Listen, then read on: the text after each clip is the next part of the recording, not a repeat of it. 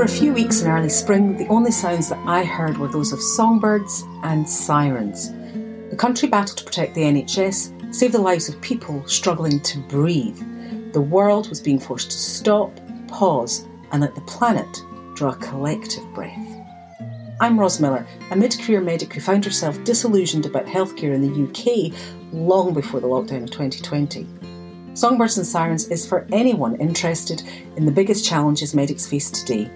How to practice the basic tenets of being a good doctor, simply caring for people safely, while simultaneously delivering the latest medical advances in a world of rapidly changing technology and instant gratification. From the Highlands of Scotland to the hidden doors of Harley Street, I have found two consistent things. One, medics don't wake up in the morning thinking, today I'm going to do a bad job. Exactly the opposite. We want to help people, to have the time to care for our patients and to do our very best for them. And number two, patients, regardless of whether they are down and out or a dame, all crave exactly the same things. To be seen, to be heard, and to know that for a moment in time, at least someone cares. Songbirds and Sirens is the start of a conversation society needs to have with itself.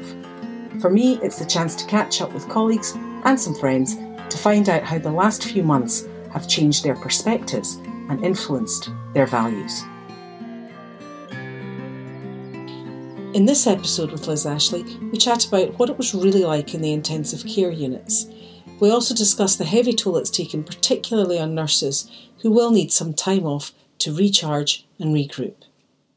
The other bit that I found fascinating was when I did go in to operate, we currently, obviously, because so much of the elective service has been taken down, we had theatres that had anaesthetic consultant, anaesthetic trainee, anaesthetic nurse, anaesthetic PA, surgeon 1, surgeon 2, surgical trainee, scrub nurse, and 4 runners on the floor. I've never seen the theatres so well staffed, which you would think would be great, but we're still massively inefficient and incredibly slow. And a lot of it seems to be getting blamed on the COVID protocols that we need to be taking, which are right and proper, and we have to stay safe.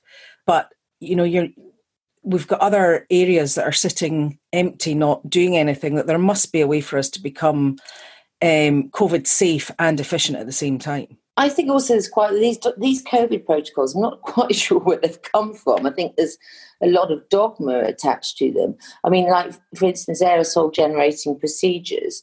I think that yes, exactly. If the patient was a COVID positive patient who was coughing and spluttering and desaturating, and you had to intubate in an emergency situation in casualty or in the ITU, yes, you do need full precautions.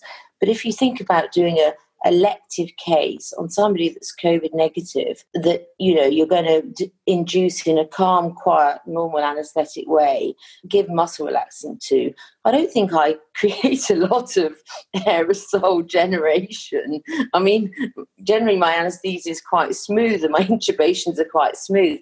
So I don't quite know where some of this dogmas come from, believing the tests and treating people who are COVID negative, who've tested COVID negative once or twice, as COVID negative and just getting on with them in the normal way. But at the moment, that's being resisted. And it's not the doctors so much. I mean, quite a lot of the theatre staff are almost walking around the hospital in these PPE masks, which probably is now unnecessary. I think, hopefully that the virus, as the virus disappears, we will be able to resume some sort of normality. But I think the initial message is, again, perhaps like Boris, the initial message was, to stay at home, was actually reinforced too firmly. And now people are very reluctant to go back to work. And in the same way with the COVID protocols, I think they applied to COVID patients coming to A&E and intensive care with obvious chest infections, coughing the virus everywhere. But I think the fact they've been applied to every patient having an anaesthetic is slightly strange. They are reducing, and we're just about to start using our anaesthetic rooms again at Barts.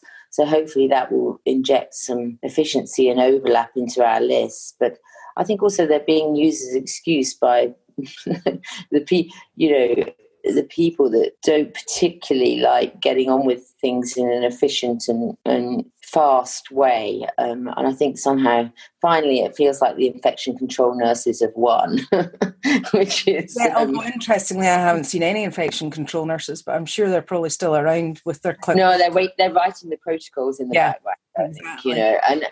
And you feel like they've got us, you feel like they've got us by the balls a little bit, and they're quite enjoying watching us suffer with all these sort of restrictive protocols, which actually, when you analyse them, don't make much sense. Yeah. For instance, we're supposed to stay in theatre for 15 minutes after we've extubated the patient. Well, because of the viral load cloud we've created. But why should me and the ODA stay in theatre with the cloud? It's not going to follow them like a swarm of bees up the corridor. So why can't we go to recovery, straight away? It doesn't make sense. And I don't know who's, made all these up in a big hurry, but perhaps I'm speaking out of turn. But there's a lot of dogma that my anaesthetic colleagues can't really understand. Yeah, a lot of these things, and I think what is clear is that we didn't really have a plan for a pandemic, certainly not anything that had been worked out or mapped out in any great detail. And so it did all feel very much as if it was written in the back of a napkin. And it's a bit like that thing I think now we're at the situation, and you'll have seen it numerous times, when something goes wrong or there's a disaster that's happening, whether it's in theatre or in accident and emergency, the worst thing that can happen is indecision. Even if you make a decision and it's the wrong decision, at least you can then, it's a bit like sailing, you can tack towards the right decision, but no decision is just like a dead calm. And I think that's very much where it feels like at the moment. In some ways, do you think it would be better that if we had a planned, saying, right, we're going to lift for 6 weeks and then we're going to lock down again, regardless of where the numbers go, but that's the plan, and we'll lock down for another 3 weeks and we'll lift and lock up until Christmas, and we'll keep the Nightingale Hospital there for any overspill.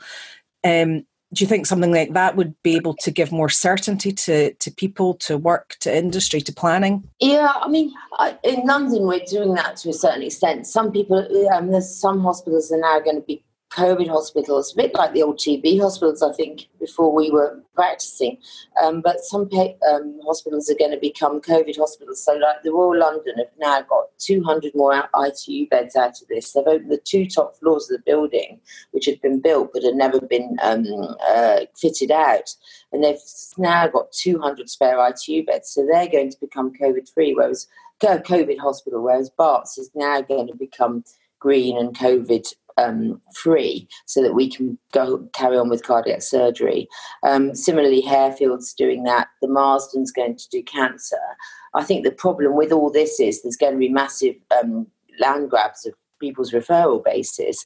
So places that have got to stay COVID hospitals, for instance, the Hammersmith at the moment, are going to find it very difficult to restart their cardiac surgery. Similarly, St George's, and they're going to actually lose their referral base, which I feel very sorry for their surgeons and cardiologists, etc. But places like Barts may gain from that, but I'm not quite comfortable with the way that's happening.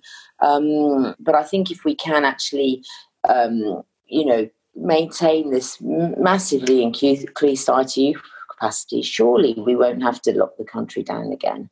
Surely we can just say, well, we'll have to cope next time. We can't, hold the economy to ransom, because in the end, the casualties that come from unemployment and loss of jobs and loss of houses is going to be greater than from COVID.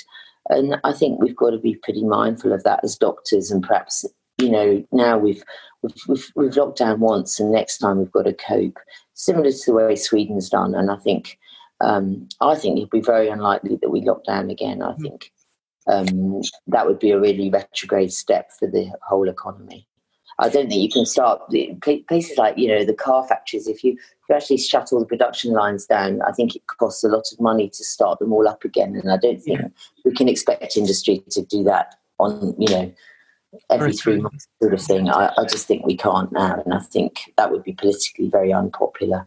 And actually, medicine's now got to cope. Now we've had the chance to, step up and show we can change the way we work. I know exactly what you mean. My Gran died last year at 100, and she went away in her sleep. And the reason that I'm thankful that she wasn't around in COVID was not because of her, but because of my mum and my sister, who would have struggled really a lot not going up to being able to see her. I think it's been much harder on the relatives than it is actually on the patients.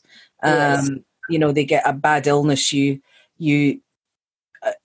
are exhausted from it, but they don't seem to be dying. It's not a painful death was my impression of what happens with COVID. It's just like for somebody that's demented, as you say, it's probably not, of all the ways that you could go, it's probably not the worst one to go. No, I think people haven't actually been that breathless. They've just been hypoxic, which is also very interesting. So, so I don't know. I mean, that sounds a bit hard, but I think that's right. And I think it's a tragedy in the care homes for the people and the carers who were there, because they don't have the same they've not had the same skill set and the same education, I think, in and around death and dying that medics have. No, and we're used to it on intensive care, to be honest. I mean, I did think that was interesting. My non-medical friends suddenly realised that people died on us, and that, and I said to them, but people die on me probably in every week.